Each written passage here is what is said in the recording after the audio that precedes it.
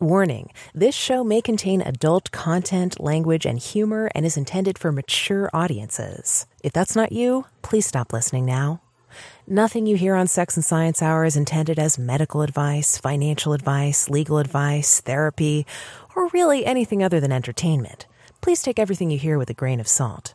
Oh, and if you're hearing us on an affiliate network, the ideas and views expressed on this show are not necessarily those of the network you're listening on, or of any sponsors or affiliate products you might hear about on the show.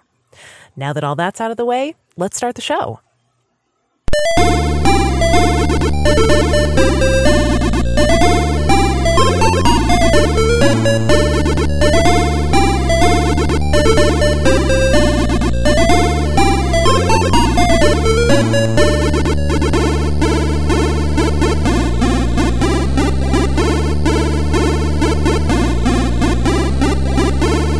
This is Sex and Science Hour with Brian Sovereign and Dr. Stephanie Murphy. Get your freak on. Hey, it's Sex and Science Hour time! Happy Friday! Yes, happy Friday. Are you not happy that it's Friday, Brian? No, this is the happiness police. Whoop, whoop. Pulling you over. When I was young, I did not find Friday to be that happy because, you know, you're It's two still a steps school from day. Shabbat. Oh, God. You know, yeah, like, and right. that's when people would start saying Happy Sabbath and all that stuff. So, anyway, but with Sex and Science Hour, absolutely it is Happy Friday. But for a moment there, It is. all I could think of when I heard Happy Friday was Happy Sabbath. Shalom. Shalom. Something like that. Yeah. Let's move on, shall we? You have to understand for context, okay? Anybody who's offended by that. Brian was raised Jewish, and then his parents unexpectedly converted to Seventh-day Adventism without telling him what the fuck was going on when he was about 13. They just showed up, the family rolled up to church one day instead of synagogue.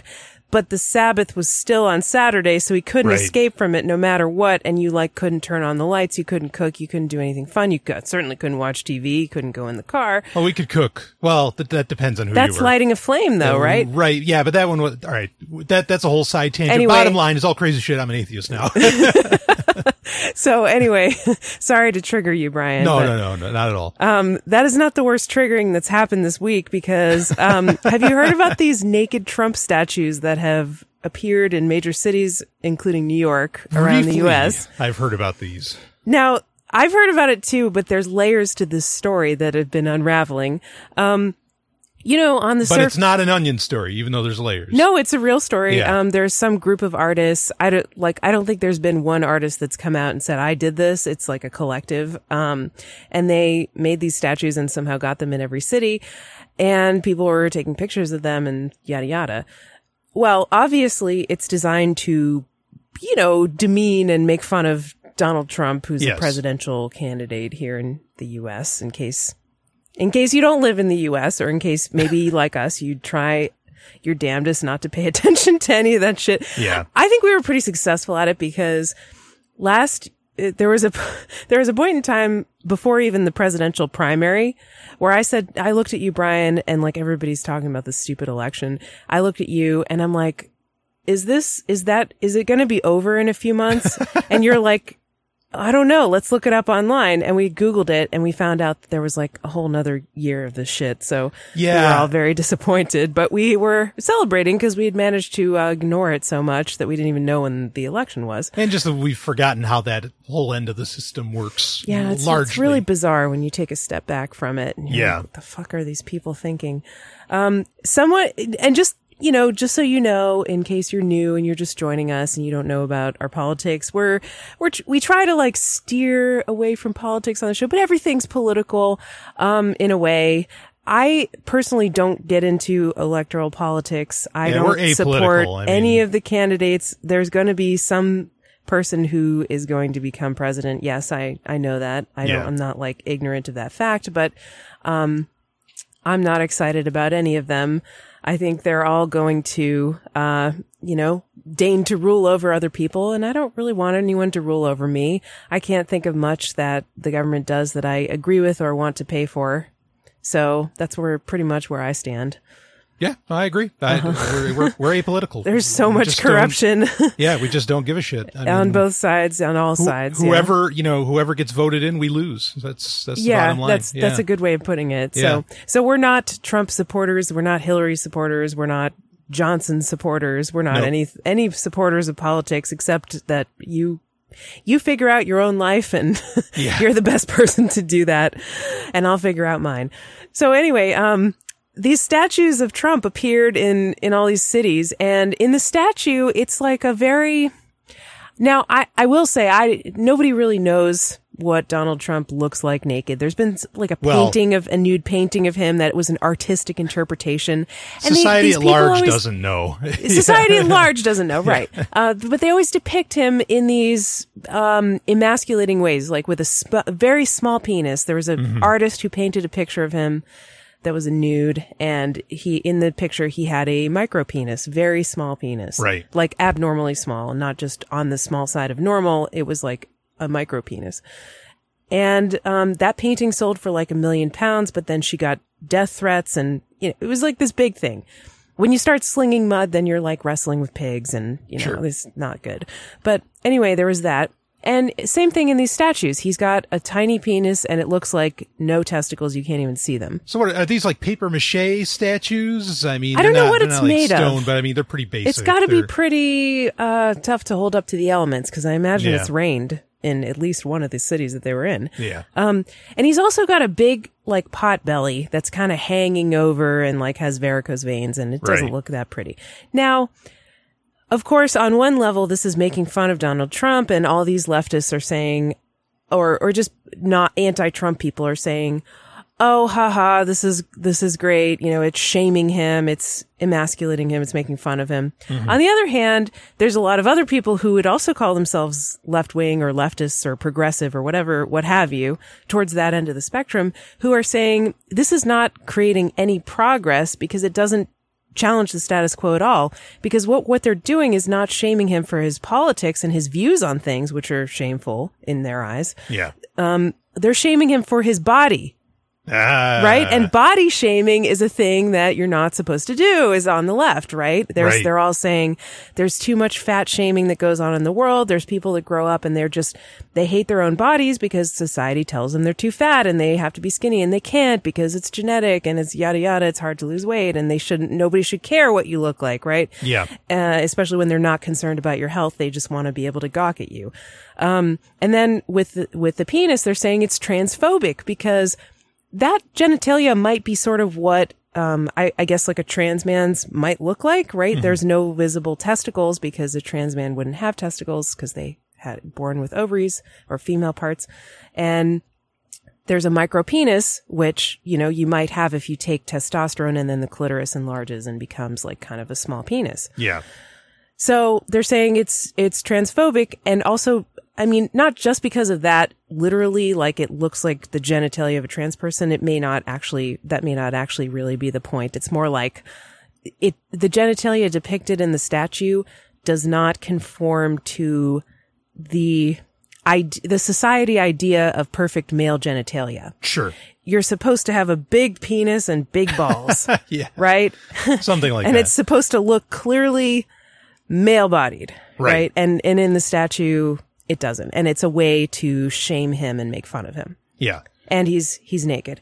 And people are taking pictures of themselves with it, doing all kinds of, very lewd things. Right? You can touch like the penis on the statue, and that's weird. I mean, I wouldn't want someone touching a naked statue of me. I mean, I guess I wouldn't really care that. I mean, it's not really me, but it's kind of a symbolic thing of like disrespect for just general bodily autonomy in general, no matter how much you dislike or hate that person, Well, I think that's a big problem with a lot of this, is that, a lot of people within the paradigm of politics, a lot of people don't like how Trump, holds himself. And I don't mean is how he holds his own sack or something. I mean like how he acts. Right. They don't appreciate kind of the hyper muckraking that he does. Yeah. Very over the top stuff. And his policies too. Which, obviously, like any politicians, are insane. But so really, I don't feel like that these people who, and I understand the fear of Trump. Like I really respect, I appreciate, and I understand being very concerned about this guy potentially being, the commander in chief and, being able to, lay out executive orders and all this stuff, effectively be king of America. That's really what the presidency is now. I get that. Okay. But you're not within the political paradigm and within, like, I think a lot of the platitudes and attitudes that leftists like to kind of lay out, or liberals, you're not playing the better part of valor here. Right. I know. You're falling into his trap. And in many ways, I really do see the point of that. Yeah. Yeah. You're very much, you're almost proving Trump's supporters right. Yeah. And that's a problem in and of itself. Like this is a mistake on a bunch of levels, not just the body shaming, though. That's a huge aspect of it. Right. I mean, a lot of these people are the same people who complain that people criticize Hillary Clinton's appearance because she's a woman. And that's totally valid too. But then they're doing the same thing. Yeah, can you imagine if it was a nude statue of Hillary Clinton that appeared? Like, the reaction, I think, would be different, than it is, right?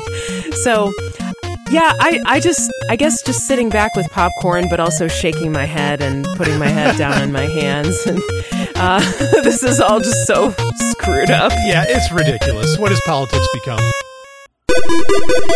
Yes, what have we become as a society? Not we. I mean, that's very collectivist. I don't include myself in that way. So, I guess the moral of that story, there's not really much I have to say about it except that it makes me glad that we stay out of politics as much as we can. Well, it kind of this is why it makes me happy to ignore this shit. Yeah, I was going to say, it proves that the better part of valor is to not be involved in politics at all. Yeah. Like, to just say, fuck it. Right. And I mean, because I get it. It'd be funny, maybe to stand next to it. And I mean this in a very metaphorical, nonviolent way, with like a chainsaw or something. I could see some very wild stuff, but I mean, anything you do to this could really be perceived as violence. And you're just, I think you're running into trouble. Like I would have almost, if I were running for for some kind of political office, I would have done this to throw off my opposition, to fuck with them.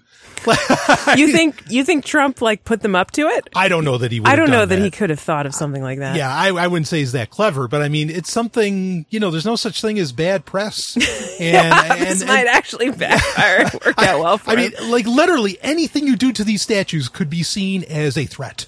Yeah, and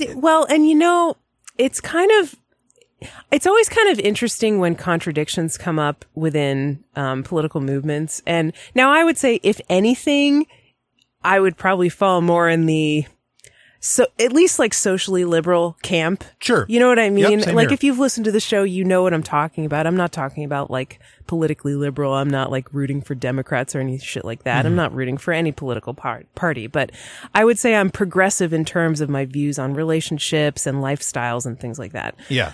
But I do think it's really interesting.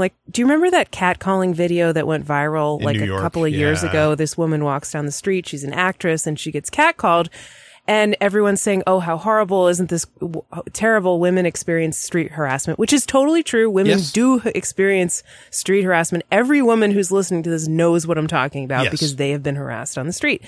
But in the video, it was 100% Black and Hispanic men or Latino men who are doing the catcalling. Right. And they are a minority group as well.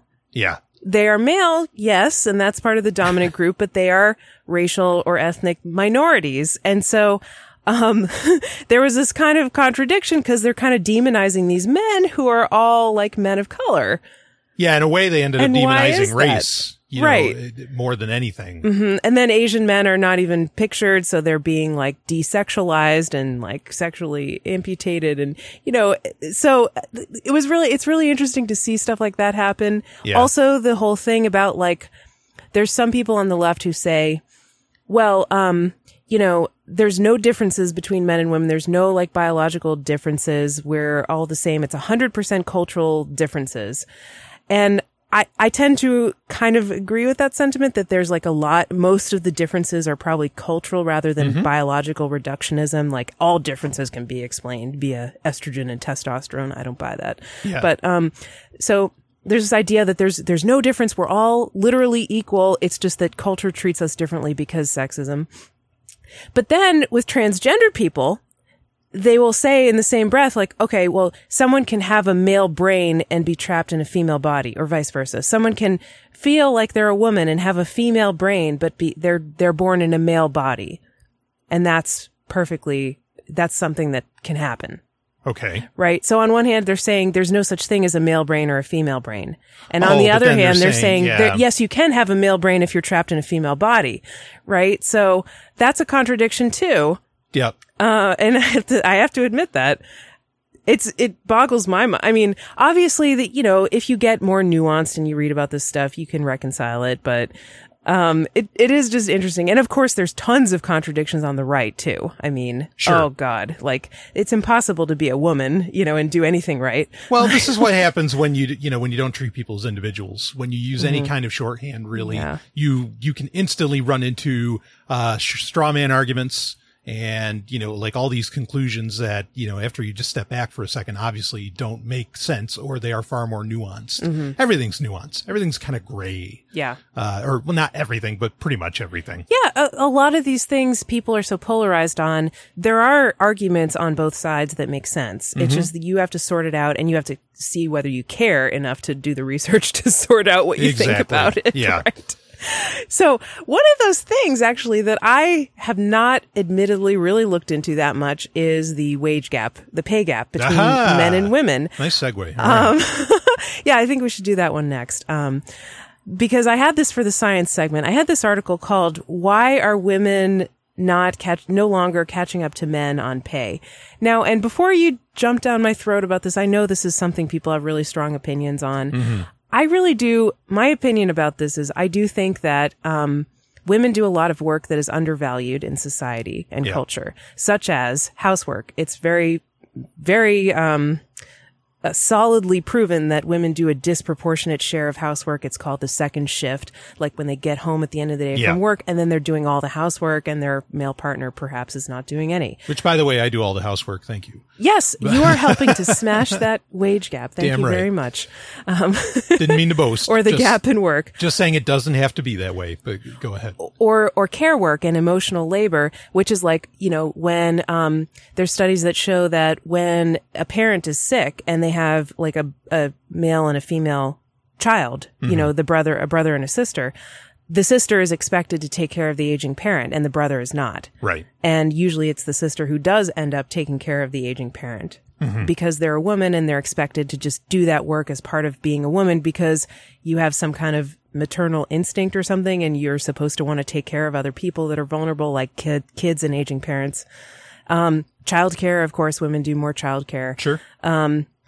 And some people say, well, they choose that, but I don't think women would choose to do a disproportionate share of housework and like changing their aging parents' diapers and things like that. No, if they wouldn't. Had a real choice. I don't know. Yeah, well, especially if they not the housework for sure. No, right. Well, especially if they didn't grow up with, under certain like social mores, social mores. Mm-hmm. That say you're supposed to. That say you're supposed to put your own needs last and everybody else's needs first. Right. You're taught that from, the beginning. Mm-hmm. A classic case people bring up is, like with differences between, boys and girls is that, well, boys very quickly start picking up sticks and use them like swords, or they use them like guns and all this stuff. Like, and that's the key one, which is ridiculous because, hold on. It's ridiculous because no 5-year-old invented a gun. They learned it from somewhere. Yeah. Okay. Like exactly. that's just stupid to say that. But people don't, again, this comes down to people don't think, mm-hmm. About the arguments that are being laid before them. So yes, women may not want to be poly princess if they didn't exist, in a under social mores that tell them that's what they should do. Right. If they didn't see princesses on TV and things like that. Well, as simple as when you're a baby and your mommy takes you to, to Toys R Us or something, mm-hmm. and they go into the girl aisle and you're surrounded by pink. Mm-hmm. Well, gee, is that because babies just happen to like that? Fuck no. It's because, this is just something that's been, built upon for decades, if not hundreds of years. Yeah, I know. And there's been periods in culture and in different parts of the world where like red is the color of boys and boys wear pink. And girls are in blue, exactly. like China. China, yes, exactly. Yeah, proves the point. So, yeah, like so much of that stuff is cultural, probably more than people realize or take into account. Let's see what else. Women do more unpaid emotional labor as well. There's this concept of emotional labor, which is like things like doing things that require like just emotional energy, like listening to someone complain about their problems, being an unpaid sort of therapist for a friend, giving advice, just listening to someone talk about something traumatic or difficult, being a listener, being the first one to reach out and make plans, all kinds of stuff like that. Making someone feel like trying to soothe someone's feelings. You know, there's a lot of this like men, you know, are supposed to be all strong and dominant and so forth, but they really have like fragile feelings, and women end up like soothing their feelings that, oh, it's okay. You're great. You know, you're the best, and trying to make them feel better. And even for men in their family, like fathers, grandfathers, brothers, whatever. Sure. So I do think there's a lot of work that women do. And I think it's statistically shown that there's a lot of work that women do that is undervalued by culture and society. That doesn't fall under any kind of wage gap. It's not even counted. Right, because a lot of it's unpaid. Yeah. A lot of it is unpaid. But in paid work, there is supposedly a wage gap. Some people say, it's basically because women choose to be mothers and they're spending more time in their careers staying home with their kids. And so, of course, there's a difference because women are taking this huge time off. And it has to be accounted for somewhere. And there are statistics that say like unmarried, or actually no, lesbian women get paid the same as men. Which I think is kind of interesting, but I mean, there's so many different kinds of jobs. There's corporate jobs, there's like healthcare jobs, there's, you know, self-employment, there's all kinds of stuff. Sure. Now, I'm self-employed, I'm a voice actor, and I would say that I've seen some instances. There's a lot of, you know, it's like acting. There's typecasting, and there's some stuff, that I think falls under the umbrella of sexism. I'll see job descriptions a lot that'll say stuff like, we need someone to sound sexy but professional, like a secretary when answering our phones. Yeah. You know, it'll be like a phone job. It'll say that. I've seen a job that needed a male character and a female character. And they were both like pretty similar, you know, it's just a standard character voice. They were penguins or something. Yeah. And there was a male penguin and a female penguin. And everything was the same. They had about the same amount of line. Actually, no, the female character had more lines than the male character, but the pay for the male was like 50% higher than the female. Nah. Yeah. Male audiobook narrators and voice actors do earn more yearly, according to industry surveys, than their female counterparts. Now, is that because women choose something like voice acting because they can work from home and they can take care of their kids and they're taking more time off? I don't know. Or is it because the male jobs are offering higher pay? I'm not sure. Yeah, I was going to bring that point up. I wasn't going to make a conclusion on that, but just that I think some people would say that. I mean, I have an overall, because there's an easy argument against this whole wage thing that a lot of people want to bring up that I can debunk, but we can read the article. I think that's... Okay, sure. Yeah. Do you want to, you can say your point if you want. Well, it's kind of, if we're not going to like read the article. Okay. So this is from 538.com and under economics, Why Women Are No Longer Catching Up to Men on Pay by Ben Castleman. And he says, if you were an American man working full-time in 1984, you earned, on average, a bit more than $22 per hour, adjusted for inflation to $2014. If you were particularly ambitious or particularly in need of cash, you could make money by working more hours. But on a per-hour basis, you'd still be making the same, a bit more than $22 per hour. Fast forward to 2015, though, and the picture looks a lot different. The average man working a typical full-time job, 35 to 49 hours a week, wow, a full-time job is now 49 hours a week. Holy shit, that's more than a full-time. That's I think like 45 2 extra hours every day. Yeah, 45 is like, last I knew, was the limit where it suddenly turned into overtime. But anyway, go ahead. Okay, so he says, fast forward to 2015, the picture looks different. The average man working a typical full-time job, 35 to 49 hours a week, now earns about $26 an hour. But the man working 50 hours a week or more now earns close to $33 an hour. Hourly pay has risen more than twice as fast over the past 3 decades, for men working long hours, as employers increasingly reward employees willing to work extra hours with raises or promotions. This pattern crosses educational and industry lines and holds when excluding overtime pay. Notice that I said men. Men make up a bit more than half of the full-time workforce, but they account for more than 70% of those working 50 hours a week or more. So as wage gains have gone disproportionately to people working long hours, they have also gone disproportionately to men, widening the earnings divide between men and women overall. So that's the point. It's that basically more men are working long hours, and when you work long hours, that's really when you see the gains in wage. Nah. I can imagine a reason why this is, tell me about that. I think it's generational, and I'm not saying it's generational. Okay, tell me more. I am not saying that this is okay. Okay. That men make more, and all this stuff. I'm not even saying that. I'm just saying that I can imagine, and I know because I've been in meetings where this sort of thing comes up, that a lot of bosses are still male, a lot of CEOs and all this stuff, and a lot of these guys put a huge emphasis on family. Okay. Mm-hmm. Even today. And the proof of that is in Silicon Valley, where with all the tech around them and all the great times to be had, you would think family would be the last thing on anybody's mind. Okay. But it's not, because the CEOs give such a big shit about having a family. And if you have they want someone who has a family but doesn't see their family because they work so hard. 49's not that bad. I mean, 60 hours is where you stop seeing your family, I think. Whoa. I mean, that's right. Something. I mean, I had a family once. I know how that goes. But anyway, I think what's happening is that they want to, this generation that is holding on to the past. Okay. Like maybe Generation X or really late baby boomers are still of this mindset that the man's got to be the breadwinner, okay, and he needs to be working his butt off for the family. And in fact, they won't hire you into higher paying jobs if you don't have a family. Mm-hmm. Okay, this is on average because we're talking about averages here. Yeah, I think that is a part of corporate culture. Yeah. Yeah. Okay, and women shouldn't be working. Yep. And so they're, it's just like they're not getting the consideration. I mean, in their mind, I'm not saying that's what I think. I'm just saying in their mind. So I think it's very much a generational thing, and it's trying to because this generation is now the boss, is now the CEO. They are really trying to rekindle the certain golden age. Huh. I think. That's an interesting theory. Yeah. Well, because, there are women that get paid really good money, but notice that the CEOs of the companies where that's true are in either their 30s or in their early 20s or something. They are a different generation than the average CEO in the United States. Think Facebook, Sheryl Sandberg. Mark Zuckerberg's barely 30. Oh my gosh. Yeah. And there's so much, speaking of Sheryl Sandberg, in the book she wrote, Lean In, right? Where she just basically says you have to just be aggressive and kind of act like a man in order to get more money. Oh yeah.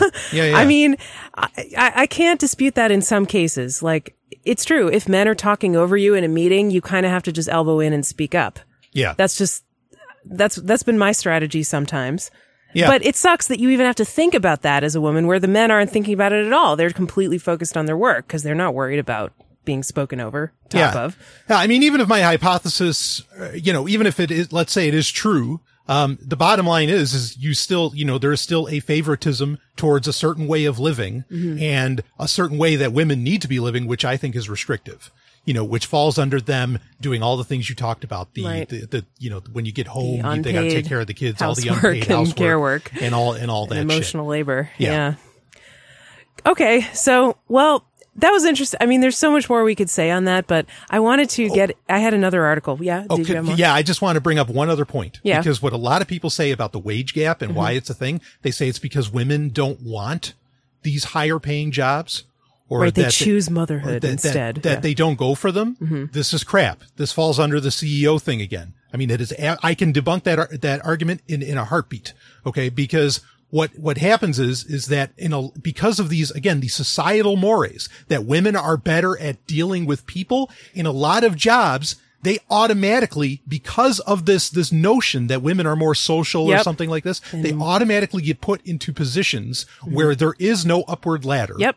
Even in the most basic of jobs like fast food. Yep. I can tell you this for certain. Mm-hmm. They will put women on the registers before they'll put them, in the other stuff. And also to do all the, when they're, even if you could say it's all being fair and the guy, the general manager or whatever is being fair. It's like, look, you don't understand. The guy takes out the garbage. He cleans the lot. He does all this extra work and all this stuff. Mm-hmm. Yeah, but he's only doing it because you have this preconception that he's the strong one and he's the one that needs to be doing it. Right. And you think that the woman needs to stay inside and be protected instead of going out in the middle of the night to take out the trash. Yeah, and be friendly and smile at people on the register, exactly. Right? They don't understand. That's bullshit that it's because women don't want it. It's because the bosses are telling that, have these, all these old ways of thinking that women are not, equal. Right. Or whatever. Mm. So, by the way, smiling is another example of emotional labor, where you're expected to smile, where men will tell you, "Oh, smile. You look so pretty when you smile." Give me a woman with a good sourpuss on her face. You look so sour when you don't smile. You lose your personal energy. I've had a man say that to me. I love it. I love you when you're mad. All right, we're back. Should we do this? Should we do this other science article? What is it? And then we have like a couple of listener emails for our sex segment. So, the science article I had was kind of funny. It's called 12 Minutes of Yoga for Bone Health.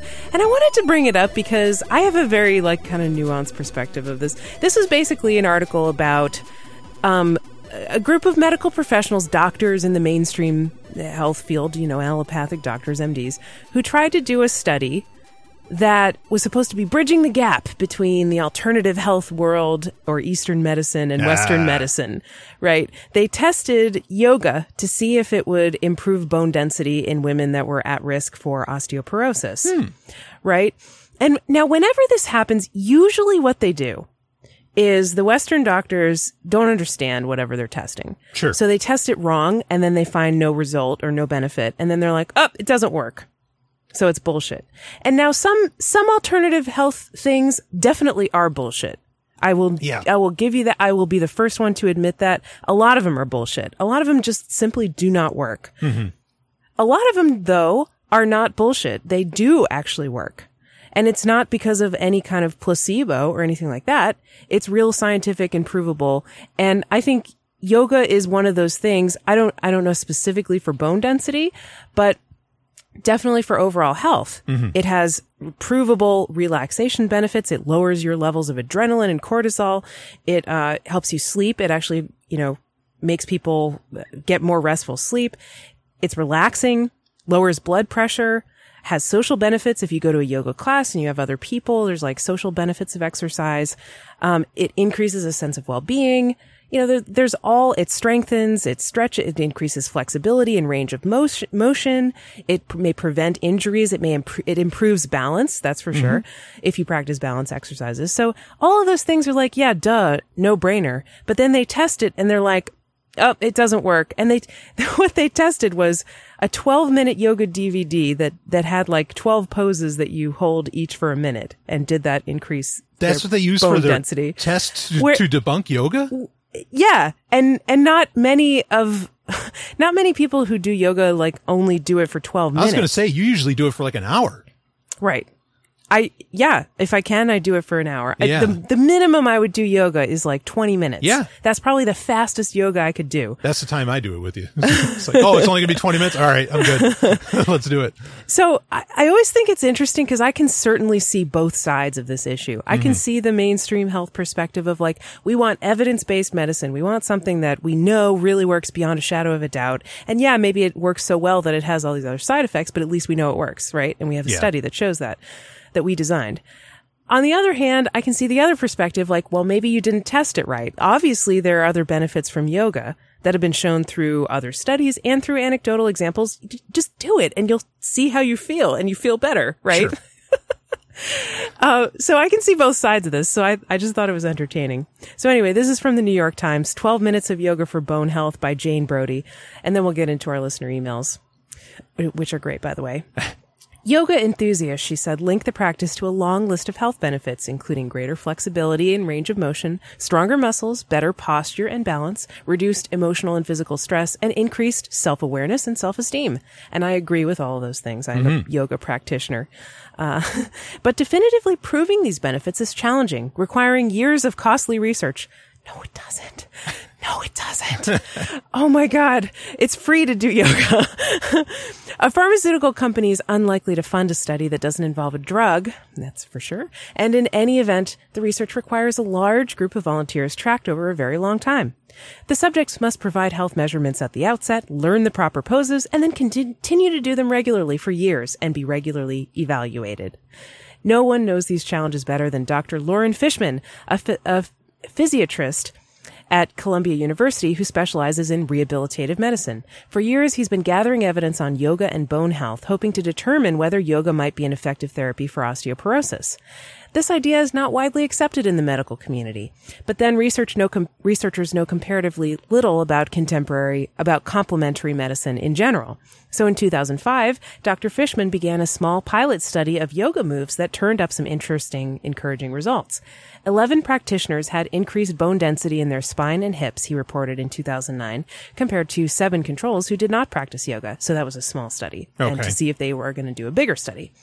Knowing that more than 700,000 spinal fractures and more than 300,000 hip fractures occur annually in the United States, Dr. Fishman hoped that similar findings from a much larger study might convince doctors that this low-cost and less dangerous alternative to bone loss drugs is worth pursuing. And yeah, I almost was a doctor. I went to medical school for 2 years. I dropped out. I didn't finish. But, I was all about, if you can find something that costs very little or is free and could help the patient with minimal or no side effects, yeah, hell yeah. That's like the holy grail. Of course you would want to do that. Right? But like he said, or like Jane said in this article, there's no incentive to study things like yoga because it's not something a pharmaceutical company can patent and sell. Right. Back to you, So anyway, she goes on to talk about how these osteoporosis drugs can have lots of side effects like gastrointestinal distress and even fractures. Oh my God. That's completely antithetical to what they're trying to do. On the other hand, yoga's, quote, side effects, Dr. Fishman and colleagues wrote, include better posture, improved balance, enhanced coordination, greater range of motion, higher strength, and reduced levels of anxiety, and better gait. Great side effects, right? Weight-bearing activity is often recommended to patients with bone loss. Dr. Fishman argues that certain yoga positions fit the bill. Yoga puts more pressure on bone than gravity does, he said in another interview. By opposing one group of muscles against another, it stimulates osteocytes, the cells that make bone. So there's a scientific basis for why this might work. 741 people joined his experiment from 2005 to 2015, and 227 of them, 202 of them women, followed through with doing the 12 assigned yoga poses. So that's not a very good rate. That's maybe, 30% of the participants stuck with it. Nah. Who did the yoga poses daily or at least every other day. The average age of the participants was 68 and 83% had osteoporosis or its precursor, osteopenia. The 12 yoga poses by their English names were tree, triangle, warrior 2, side angle, twisted triangle, locust pose, bridge pose, supine hand to foot 1, supine hand to foot 2, straight leg twist, and bent knee twist, and corpse pose. So Shavasana was in there. I don't know how that would help your bone density, but I don't either. Each pose was held for 30 seconds. So this is the wimpiest yoga you could possibly imagine. 12 minutes. Most of the poses not that stressful. The daily regimen once learned took 12 minutes to complete. The researchers collected data at the start of the study, and a decade after, bone density measurements were taken again and emailed to the researchers. Many participants had repeat x-rays done as well. The findings showed improved bone density in the spine and femur of the 227 patients who were moderately or fully compliant with the assigned yoga exercises. Okay, so let me bring this back. So wait, so is the 12-minute yoga actually good? And yep, they say that that even this little wimpy yoga workout, 12 minutes of yoga a day, is showing some benefit for these people. If they did it at least once every other day. That's not even that much. All right. So I misunderstood because I was thinking that was too little to possibly be a good study. Yeah. I mean, the results, I guess were not that impressive. Obviously it's not as quote good for your bone density as taking one of these drugs that really increases it with a lot of side effects. Sure. To go along with it. But, here's another quote from this doctor. He says, spinal fractures can result from poor posture, and there's no medication for that. But yoga is helpful, he said. So he's bringing up a really good point. Sure. In addition, yoga is good for range of motion, strength, coordination, and reduced anxiety, all of which contribute to the ability to stay upright and not fall. If you don't fall, you greatly reduce your risk for serious fractures. So I like that this one doctor is taking a holistic approach. I don't have much hope for the rest of medicine at taking this holistic approach to health. Which is why I feel now, I guess, maybe more aligned with like functional medicine, if you can possibly go for it. Functional medicine meaning? Functional medicine is like the idea of like holistic medicine, like treating the root cause of conditions, especially chronic conditions. Like the whole idea is like Western medicine and the kind that the mainstream medicine that we have in this country is really good at treating acute problems. Like if you break your arm or if you have the flu or if you're about to die, go to the hospital. They'll fix you up. They're really good at that. What they're not so good at is treating chronic conditions like diabetes, type 2 diabetes, obesity, heart problems. You know, those are smoldering for years and years, and they can be, especially if you intervene early, they can be really a lot treated with like lifestyle changes. Okay. Those are lifestyle diseases. Sure. And they can be treated with lifestyle modifications, but nobody thinks of that. They just want to put you on a drug that you have to take for the rest of your life. So I like the idea, if at all possible, and sometimes it's not possible. Sometimes you have to go for the heavy duty big gun drug. Sometimes you need antibiotics, right? Sometimes you need whatever, medications, drugs, if you have something serious going on. Sometimes that's the best option, but it's not always the best option. Sometimes the best option is treating it naturally or changing your lifestyle or something like that. And it's cheaper and less side effects and just better in the long run for the patient. Sure. I think a great diet can really solve a lot of problems. I'll say that. Yeah, absolutely. So that was what I wanted to say about that article. I thought it was kind of interesting. Should we go on to our listener emails? Sure. Because we have a couple of good ones. So this is a great one. Listener email about, you actually have this email. I don't have it. You have to read it. Yeah, I've got it here. So it came into me through my Patreon page, which patreon.com/sovereigntech. That's right. We don't have a Patreon for Sex and Science Hour, but Brian has one for his show, Sovereign Tech, which if you don't listen to that, you should. Thank you. It's really good. Yeah. So, and I appear on it sometimes. Yes, you do. So there's a lot of cross-pollination there, obviously, between these shows. And we're just pollinating each other all day long. Yeah. And so this starts off with Howdy Golden Stallion, which that's kind of my nickname on Sovereign Tech. But anyway, I just heard the most recent Sex and Science Hour and was captivated by the energy between you and Stephanie in response to the listener. Captivating. Well, we're captivating. I love it. In response to the listener email about dating, which that was last week's episode, towards the end of it, I believe.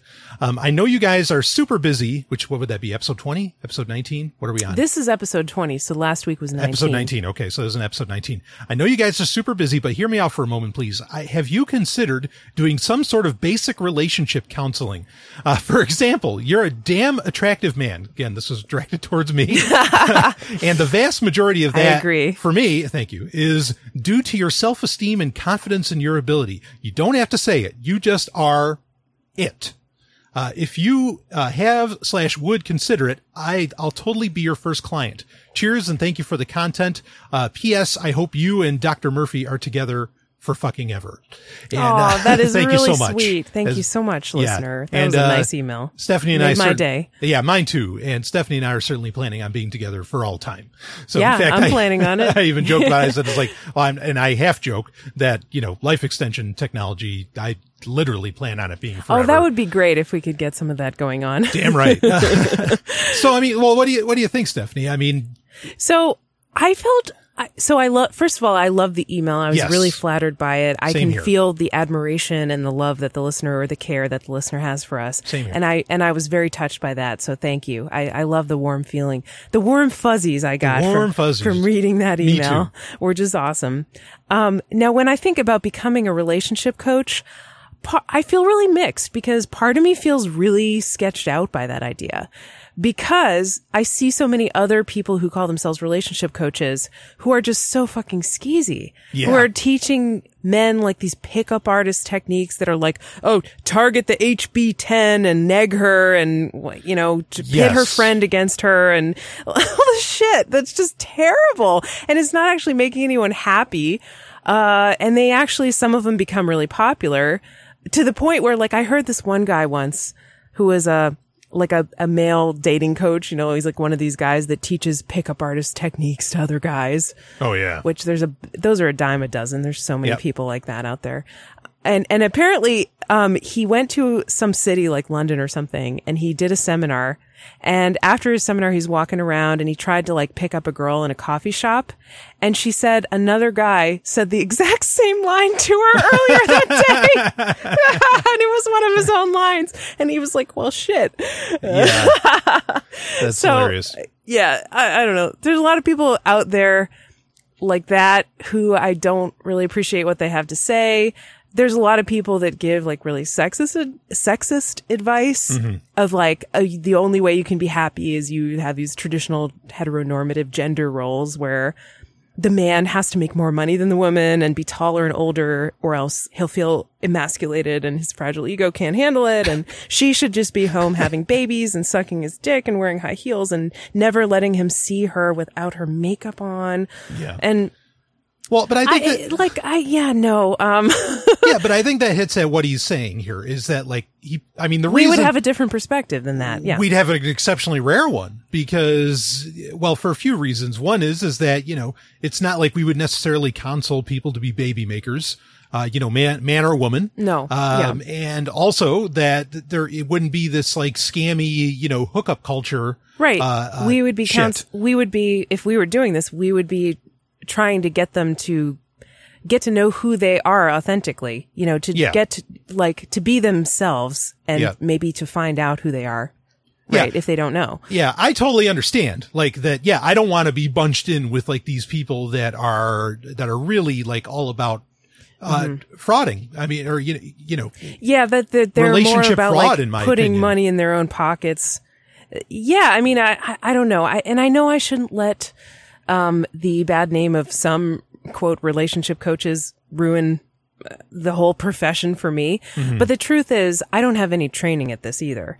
Now professional, yeah. I will say I've been doing a relationship podcast, yes, which I've always admitted is my complete amateur opinion.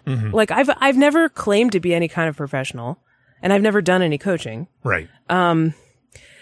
I've been doing a relationship podcast since 2009. So that's a long time. That's like 7 years. Yeah. But it was all just a hobby. Like, and I don't know if it would become as fun if I did it professionally. Sure. What about you, Brian? Yeah. I'm open to this sort of thing, but like at the same time, you know, not that I'm a modest person really, but like some degree of modesty kicks in. Oh, to where it's like, whoa, I don't know, you know, I'm still figuring life out. What makes me qualified to be a relationship coach and to charge money for it? Like, I think that's a healthy question to ask. And maybe you can answer that and say, well, I have this qualification and that qualification. And the answer could be, yeah, I am qualified. But that's not the answer for me. I don't feel that I am qualified. Sure, right. Except in an amateur capacity where I'm just having fun and I'm not like charging for it. You know what I mean? Yeah. So, you know, I would be curious, you know, to what, honestly, and and this, again, Stephanie and I speak for ourselves. I'm not speaking for Stephanie. She's not speaking for me. But, you know, I'd be curious to hear what other people think about, like, this idea. You know, would we have any other clients? Yeah, would we have any other clients? Would they see value in it? Because that's kind of a way of answering that question. You know, am I qualified? And, you know, to get the respect of your peers is one way to answer that question. Yeah. Show at sexandsciencehour.com. Go ahead. Yes. Email Brian and then tell him about that. And me too. I'm kind of curious to see this. Now, if I was going to, I guess, honestly list my qualifications, I have spent a lot of time reading and learning about relationships. I've had a lot of relationships that I've cared about and worked on. I've spent a lot of time doing sort of self-development or self-therapy, even like trying to sort out my own issues. Yeah. So that's a big one. I think you need that if you're going to go into any kind of professional capacity where you're going to be helping people with their own problems. You have to have your own shit figured out. You have to have your own house in order first. To some degree, yes. Right? And not to say that anyone ever has their house in order perfectly. Right. Because that's not, it's a journey, not a destination, but you're at least trying and you have a level of self-awareness about it, right? About where you're at. So that's one thing that I'm fairly proud of that I've done. Of course, more work to do, but, have started on that. Another thing is I've studied, I've spent a lot of time like learning about nonviolent communication, which is like this is a common thing that a lot of people who are very interested in relationships talk about and learn about, especially people who are trying to do polyamorous relationships. And, nonviolent communication is a way of like thinking about, universal human needs and how our feelings are connected to those needs being met for us or not. And also being able to use the fact that we all have these same basic needs to connect with other people and to say, oh, I know what it feels like when I don't have this or I do have this and I know how they feel now. Yeah. So that's basically what it is. I think it's cool. I think I've, integrated it as much as I want to. Some people have criticisms of nonviolent communication, but we won't talk about that. Like that it sounds jargony or whatever. They get annoyed by the speak. Sure. And actually that one's fairly easy to address because nonviolent communication is supposed to be about being authentic and like really speaking from the heart about what's actually genuinely happening for you inside your mind and your heart. And when you speak in jargon or when you're so worried about phrasing something the right way that you're less focused on being authentic and saying how you really feel, it defeats the purpose. Yeah. Right. So the focus always has to be on authenticity rather than speaking correctly, quote unquote. Absolutely. So there's that. That's another qualification, I suppose. I definitely have read a lot about relationships and sexuality and listened to a lot of podcasts about them. I mean, that's been going on for 10 plus years. Yeah. It's been a subject of fascination for me and I absorb stuff about it like a sponge. Gender, sexual orientation, read a lot about gender identity, feminism and what have you. And, LGBT issues. So yeah, I think I do have some qualifications. But I haven't gone down this route yet of doing some kind of coaching. So if the person is really serious and they really want our help with like a specific problem, I'm going to keep thinking about it. Yeah, that's my thing is just, we're thinking about it. Yeah. I mean, and actually the person said in their email that, it almost sounded like he was saying he wants to be our client, but then he was also saying like, you don't need to like preach to anybody about whatever, about being a attractive guy or having successful relationships because you just are it. You just live it. Your life is if you put that in like Christian terms, your life is your own testimony. Is your witness. Right. Yeah. Your life is your witness. Right. So that's the only qualification I've had is just I've had a pretty wild life up until, even still, I guess. You've put effort into working on yourself. Oh, certainly. Sure, definitely. Like in personal development land. I think we've both done that. Yeah. But yeah, I mean, if our life is our witness, as this listener says, maybe you can just get what you need from listening to our podcast and sort of virtually hanging out with us instead. And you can always ask us questions like for free. You can always just send us listener questions. Yeah. It's just that if you're paying us, like maybe we'd have a Skype call with you and you could ask us specific questions one-on-one, but we're available to you for our perspective if you email us. Sure. You know what I mean? Absolutely. You can get some of that. You can get the goods. Get the goods on our podcast. Let us know what you think. Email show@sexandsciencehour.com. Yeah. So I guess overall I mixed about the idea of relationship coaching, but if there really was like a huge demand, another part of me is skeptical that I could do better at that than I could at voiceover. Because voiceover is my bread and butter. That's what I do really well. I make money at it. I always make money at it and I do great. And I'm proud of myself for that. But if I start a new business, it's going to probably take a while to ramp up. And do I want to spend the time on that and take it away from my voiceover, which I know is a success? A part of me saying like, don't mess with success. Sure. You know absolutely. What I'm saying? That makes a lot of sense. Similar things run through my mind. Yeah. So anyway, we've just completely gave a non-answer to that question, but we just talked about how conflicted we feel. We put the answer off onto the listeners. But maybe it'll be helpful like later to just let those thoughts like slosh around in our minds and listen back to this and then take a breath and have a new perspective on how we feel about this. Sure. And yeah, we'll get back to you. And maybe we'll get feedback from other people too. Absolutely. All right. So our final listener email, and this was pretty amusing. Last week we talked about Steemit, and I made this comment. Steemit is a social media platform kind of like Reddit, but people can post their own posts and they get upvoted and downvoted. But there's several cryptocurrencies that are tied with it, and you get paid out for having popular posts or for having popular comments on popular posts. Yeah, it's an inherently monetized Reddit. That's a great way to describe it. Yeah, thank you for that. With the voting and blog posting all built in. Mm-hmm, mm-hmm. So last week we were talking about Steemit, and I made a comment about, I don't think Steemit, I predict that because of the community that's on Steemit that got in early, it's a lot of, I called them libertarian dude bros. Mm-hmm. And what do I mean by that? Well, this person actually wrote to us and said that he wrote an article that was on Steemit that was specifically meant to appeal to the libertarian dude bros because he wanted to test my theory about whether that would make a lot of money on Steemit. Yeah. I thought that that libertarian dude bro geared articles would make a lot of money on Steemit. And I predicted that feminist articles would not make a lot of money on Steemit. Yeah. I think I've actually been proven wrong. And I'll tell you why. So this person wrote an article called Dating Economics, the Real Truth Behind Relationships and What It Means to You. And what he did was reduce people completely to pieces of meat and points on a graph. And he made these charts that are based on there's some comedian that has this like crazy / hot matrix. Okay. Have you heard of this before? Yes. It's like, oh, the women who are the hottest are usually crazy because they don't have to try to have a nice personality. Men just want to fuck them anyway. Yeah, I've heard the nonsense. Yeah. So he expanded upon that, and he wrote this, he made like a very visual article with lots of charts and graphs, basically saying that women want men who are, jerks, meaning assertive, aggressive, kind of cocky and arrogant, and also have a lot of money. And men want women who are young, fertile, and beautiful, and just not that crazy, kind of tolerable. Mm-hmm. And these intersect because men's value peaks at a certain age, which is like 35 to 45, because that's when they have the most money. I can see the article. There's a lot of charts. There's a lot of charts. It's mostly visual, mostly pictures, which is probably a good thing for SEO. If you were just briefly looking at it, you're like, wow, this is really well done. If you didn't look really deep.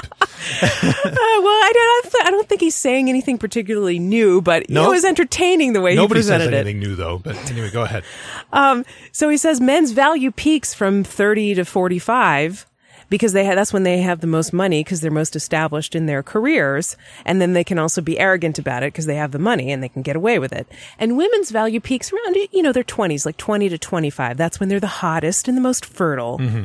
Right. And so if you are not in one of those age groups, if you're a younger man whose value has not yet peaked, or if you're an older woman whose value has already peaked and you're past your prime, then those people should hook up with each other. So basically he's advocating for cougars and cubs to fix the economics of the dating realm. And he completely, what is that, what is the adjective what is it called when you reduce everything to economics? Like to supply and demand, and it's like called economizing or something. I know that's not really what it's called. Yeah, I'm not sure of the term. But there's this tendency that people who identify as libertarians or just like rational, like super rational types, super literal types tend to do, which is reduce everything to economics. They turn everything into a market analogy. Human interactions into like market economics. Which is so ridiculous. This person totally did that. I'm not sure if he's just trolling and he's just trying to appeal to the people who he thinks are on Steemit, or if he really believes this.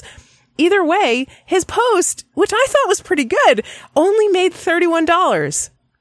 Wow. Meanwhile, there was a woman who posted something about, this is the shit that I deal with as a woman in IT. Okay, she's like a female who works in IT. Uh-huh. She posted something that, it's all about like, oh, tell Suzanne to go in there in a skirt, that'll seal the deal. And she's like a professional woman that works in IT, lives in Sweden or something, which is supposed to be like this feminist paradise, but yet she still encounters sexism. And her post got like $700.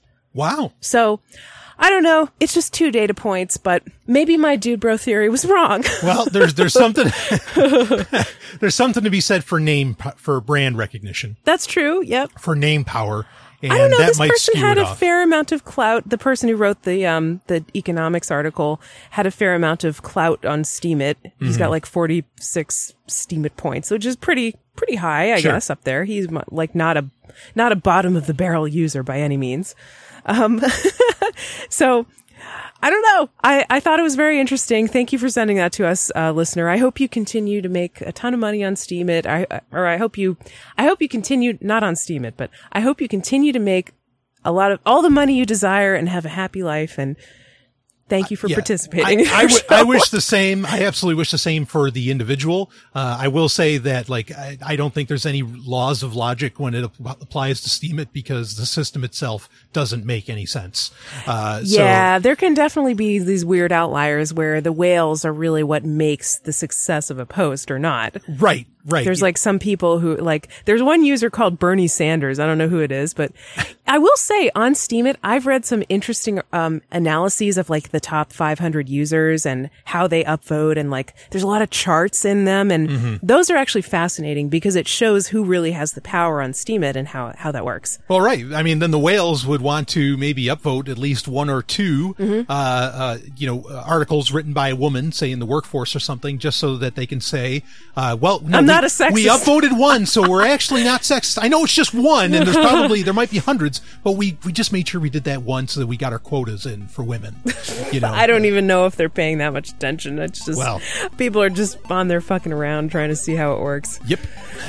So anyway, I don't know what the conclusion is for that, but I thought it was kind of entertaining. So there you go.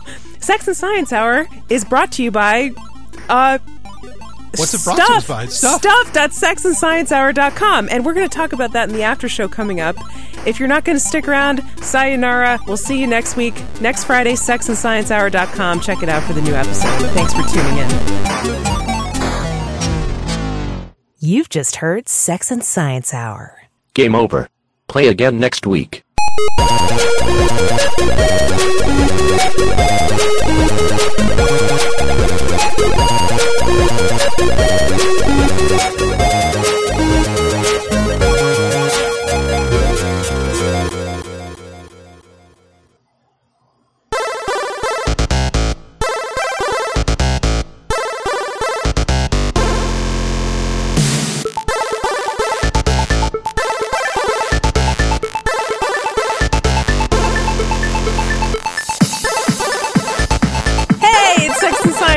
We're back. It's an after show. We actually never really went anywhere in the first place. We forgot to say, because we did these listener emails in the last segment. If you have if you have something you want to email us, you can use the contact form on our website, which is sexandsciencehour.com. Yep. There you can also go shopping at stuff.sexandsciencehour.com or by clicking through the link at the top of our website. Or you can email us at show@sexandsciencehour.com. Which we did repeat that a few times. That one. Oh, we did? Okay, I'm sorry. I didn't notice that. That's okay, but everything else we're good. Now, I got an email asking about the background music for the after show. Okay. And fuck, now that I'm looking for it, I can't find it. Someone was saying, because what happened was, when we started season 1 of Sex and Science Hour, we didn't have an after show. Okay, we just had the regular show. It was 1 hour. And I made all these bumpers from Roll Music. Roll Music is an artist that makes chip tunes. All the music you hear in the normal show of Sex and Science Hour is from Roll Music. And it's public domain. And it's, I don't know if it's public domain or like Creative Commons attribution license or something like that. Free to use, it was okay to use it in our podcast. Yes. Roll Music actually knows that we used it in our podcast and said good luck and Yes. gave us his blessing, I suppose, in a way, or her. And so that music is accessible. I really like Roll Music's music. I mean, I would listen to it normally, I suppose. I think it's great. I love chiptunes. But fan. a lot of people compliment us on our show bumpers, so there's that. I think that was a good choice. But in the after show, I made that later. I made that for specifically for season 2 because our game plan for the show sort of changed. We had to shift gears, and so we said, okay, we're going to do an after show where we talk about our stuff.sexandsciencehour.com Amazon affiliate link. Mm-hmm. And we're going to see what people bought on Amazon, and then we're going to discuss it and judge them. And everybody loves that because they love to be a little creepy voyeur on everybody else's shopping habits. Actually, I mean, we did have somebody say last week that it's like the QVC of Sex and Science. Yeah. So was somebody asking what the music was? Somebody was asking, what is the music on the after show? Because it's not in the Roll Music's discography. Right. And that's because it's not Roll Music. It's actually by... Well, you bought it, right? I bought it, yeah. That's important to just say. This is a stock music clip that I purchased. Right. So it's not Roll Music. It's called Chip It Up, and it's by an artist called Mellowcore. So this was stock music that I purchased. So thank you for asking. I don't know if that artist has more music, but I'm guessing they do. And some of it's chip tunes, some of it may not be. So do your own research on that. But, yeah, that's why you couldn't find the music on Roll Music's discography, because it wasn't by Roll Music. So anyway, thanks for asking about that. We did have an email too about our after show. So, last week we talked about a listener who bought a Babylon 5 book, but we were kind of disappointed because, the book was purchased. It was one of those books on Amazon that was purchased for like a penny, and then you pay $3.99 for shipping. And so you're paying $4, but since the purchase price, we don't get a commission on the shipping. So we just get a commission on the purchase price. So we made 0 cents from that purchase. We weren't disappointed. It's just funny to bring up. It was funny. Yeah. You're right. We weren't disappointed. Yeah. It was just kind of funny to we note appreciate that. it all the same. And we don't mind talking about Babylon 5 books because Brian thinks it's the best show in on history. Earth. Yeah. Greatest show on earth. So anyway, this person emailed us, "Hello, old friends." Brian will get the reference. "I bought the Babylon 5 book. I didn't realize you'd get gypped on that." And I don't feel gypped. I thought it was funny. So he says, "I sent a little Bitcoin donation your way because you deserve it." Yay. Thank you very much. Yeah. We do have a Bitcoin tip address as well as PayPal on our website, sexandsciencehour.com. If you would like to give, it's not required, but it's certainly appreciated. So thank you, listener, for that. He says, "Brian, I know I told you I downloaded all the books, but that one sounds like a good one to have displayed on my shelf. I fucking love Sinclair K." Oh, no. I fucking love Sinclair.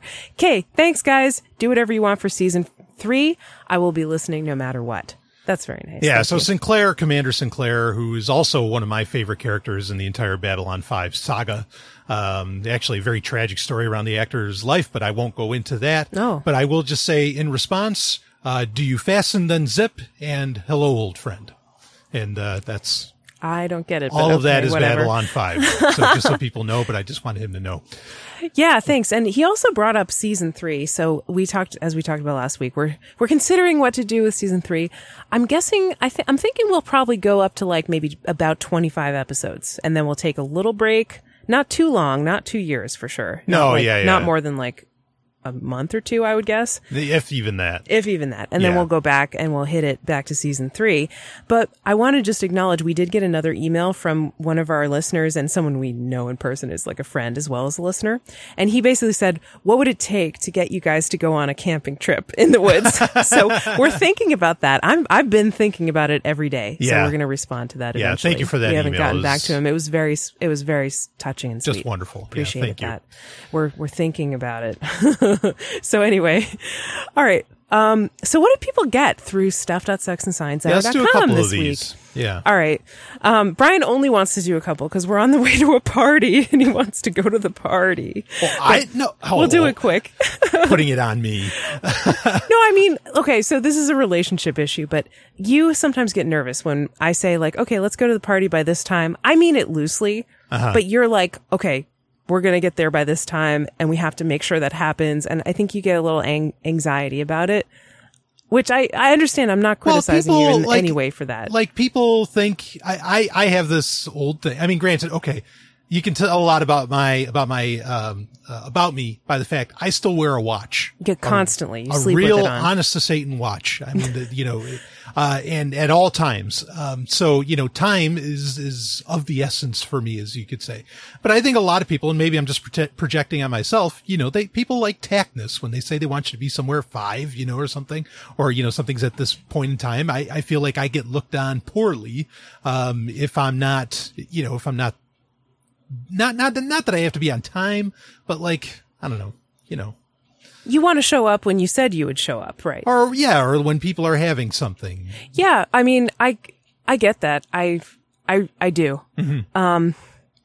You know, for me, ever since I quit my day job, I have really just enjoyed the hell out of not paying attention to times and not having certain meetings and not having to be somewhere at a specific time, because I spent my whole life doing that. It was really stressful in some cases. Yeah. So that's why I sort of get off on being late, because I just love the idea of taking the luxury of not having to be somewhere at a specific precise time. Yeah. But I also get wanting to be punctual because it's just considerate.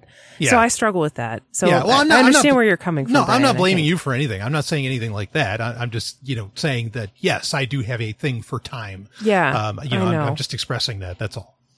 I know. And I don't want to make you anxious or anything. No, but it's me. You can't make another person feel. Well, the truth is we didn't say that we would be at this party when it started. We didn't say what time we would be there. Yeah. So, and it's a party, and I'm pretty sure we can walk in whenever we get there, and it's going to be fine, and they'll be happy to see us regardless. Oh, well, I wouldn't go that far, but we're going to walk in when we get there, and everything's going to be fine, and we're going to have a great time. There it is. So anyway, so you can relax, Brian. Okay. Thank you. Okay, so what did people buy this week? All right, stuff.sexandsciencehour.com. Well, first thing, we have an Amazon $50 gift card in a black gift box. So this is a birthday present for somebody. You give them a little black box, and inside there's an Amazon gift card. And it's actually very cute. Oh, so thank you for that. So another thing that's an actual item, we got a screen protector. This is a Galaxy S7 screen protector. Now the Galaxy S7 is new, isn't it, Brian? You know all the newest cell phones. Yes, the S7, the Note 7 is very, very new, but the S7 is the latest that is available to buy. So the thing about the S7 is that it has this screen where the edges kind of wrap around the sides of the screen. Yeah, the Edge does. The S7 Edge. There's two models. The S7 so this is for the Edge. This is for the S7 Edge, and then so the screen protector also looks like it kind of wraps around the edge of the screen too. So yeah, that's a cool design. I've never seen anything really like that before. Yeah, that the Edge where the screen kind of wraps around one of the sides or both sides or whatever. A lot of people, including myself, I thought it was a little bit of a gimmick, but it's really becoming a popular, very demanded feature on these phones. It's selling very well, which I think. I'll give Samsung credit. I'll say this quickly. So I give Samsung a lot of credit for putting in a lot of money into R&D, into research and development, and actually releasing prototypes to market.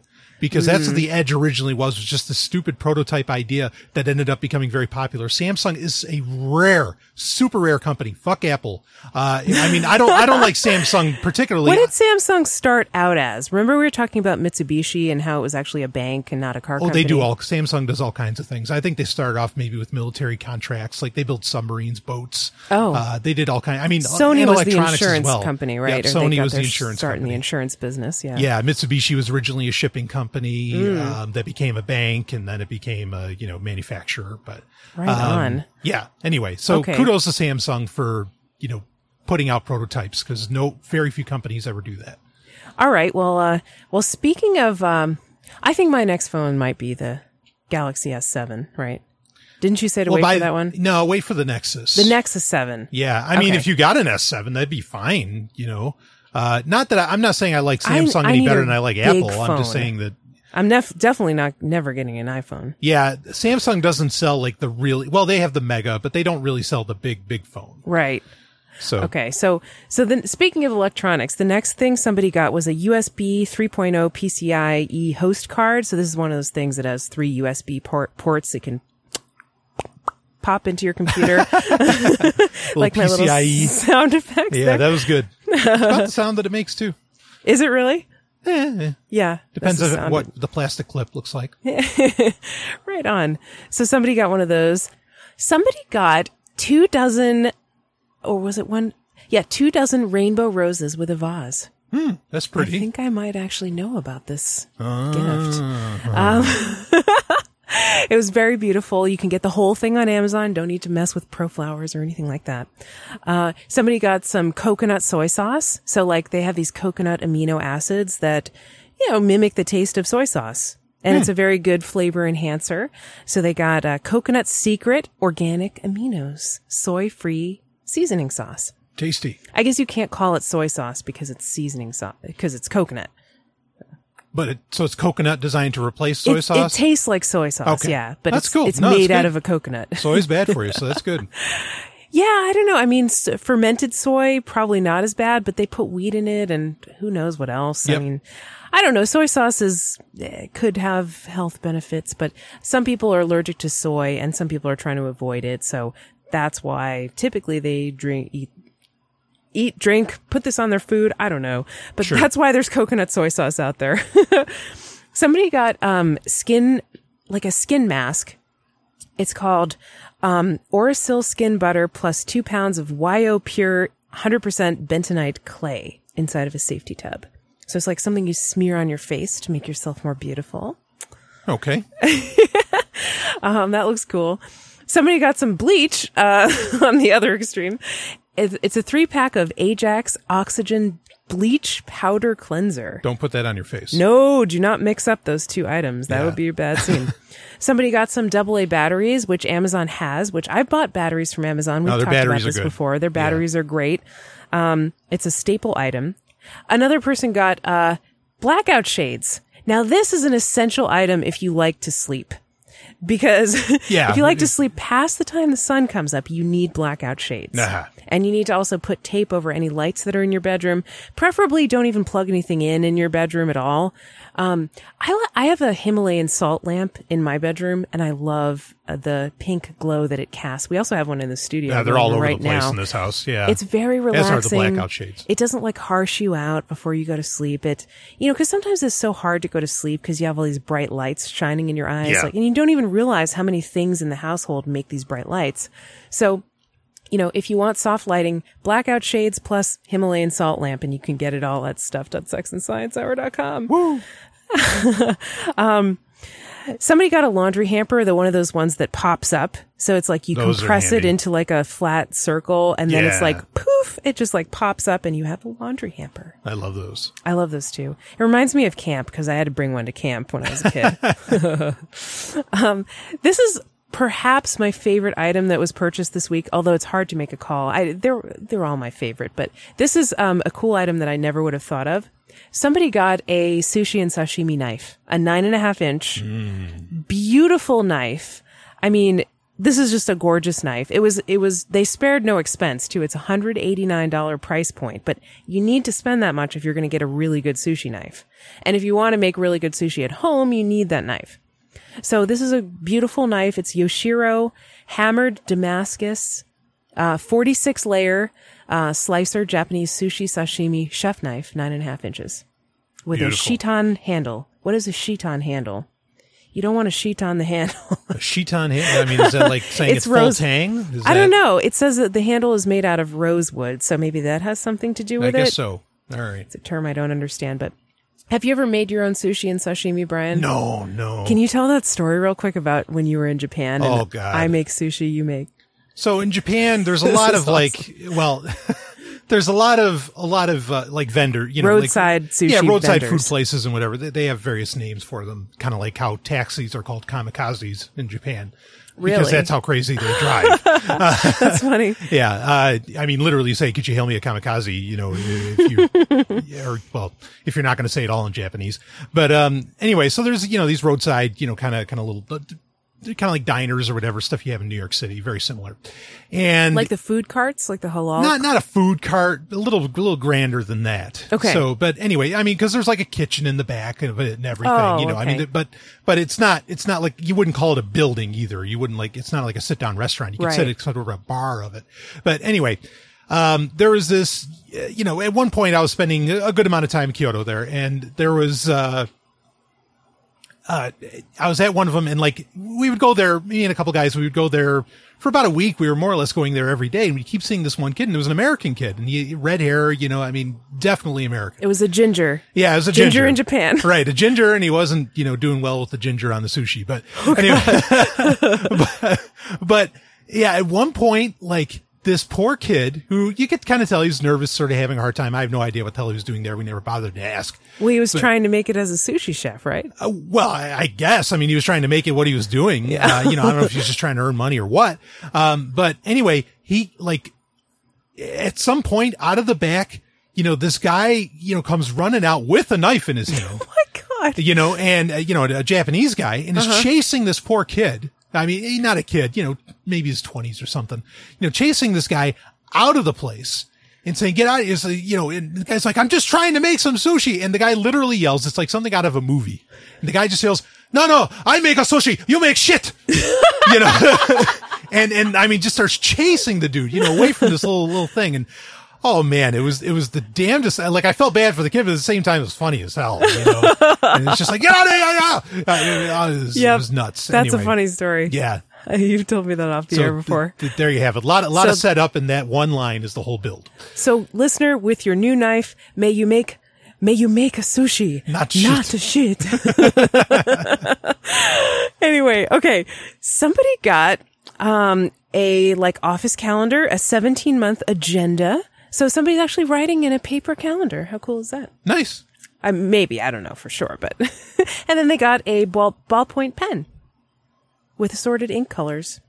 I love pens. I love pens too. A good pen that doesn't stop I don't know, crap out. What do you call it when you're trying to write with a pen and it's like ... Oh, it starts drying out. Yeah, when it does it, when it screws up. Yeah.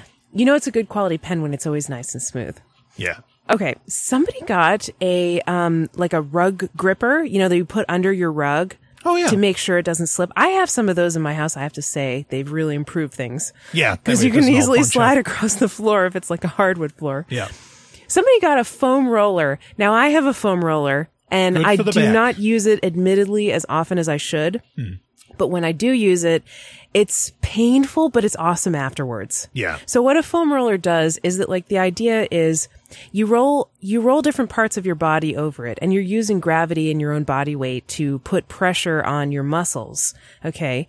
And the idea is that, like an old rubber band, perhaps, that has knots tied in it, our muscles get that way. We get knots in our muscles. Mm-hmm. And in order to get those knots to relax, if we have those knots, the tension on our muscle fibers is uneven, right? Because think of a rubber band that you tied a knot in. There's going to be stress in the points on either side of that knot.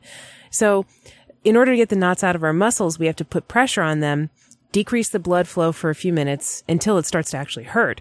Mm-hmm. And then take the pressure off and let the blood flow come back to bring more blood into the area to heal it up. Uh-huh. I think that's the concept. If I'm butchering it, I'm sorry. You can correct me. show@sexandsciencehour.com. But that's what I understand of it. So the idea is to put pressure on the knots in your muscles and then take the pressure off. And it hurts. It really hurts when you do that. Mm-hmm. But it feels great afterwards, and it really makes them relax. Yeah, I've never used one, so I'll take your word for it. You can use mine. It's sitting there. Maybe at some point. I do use it. I have to say, when I notice that my muscles get tense, and it has to get really bad before I start to notice it, I'll use the foam roller, and I'll be in agony and pain, but then I'll be glad I did it afterwards. So, so there you go. That's the foam roller. Hope you enjoy it. Hope you enjoy your self-torturing, beating yourself up with the foam roller.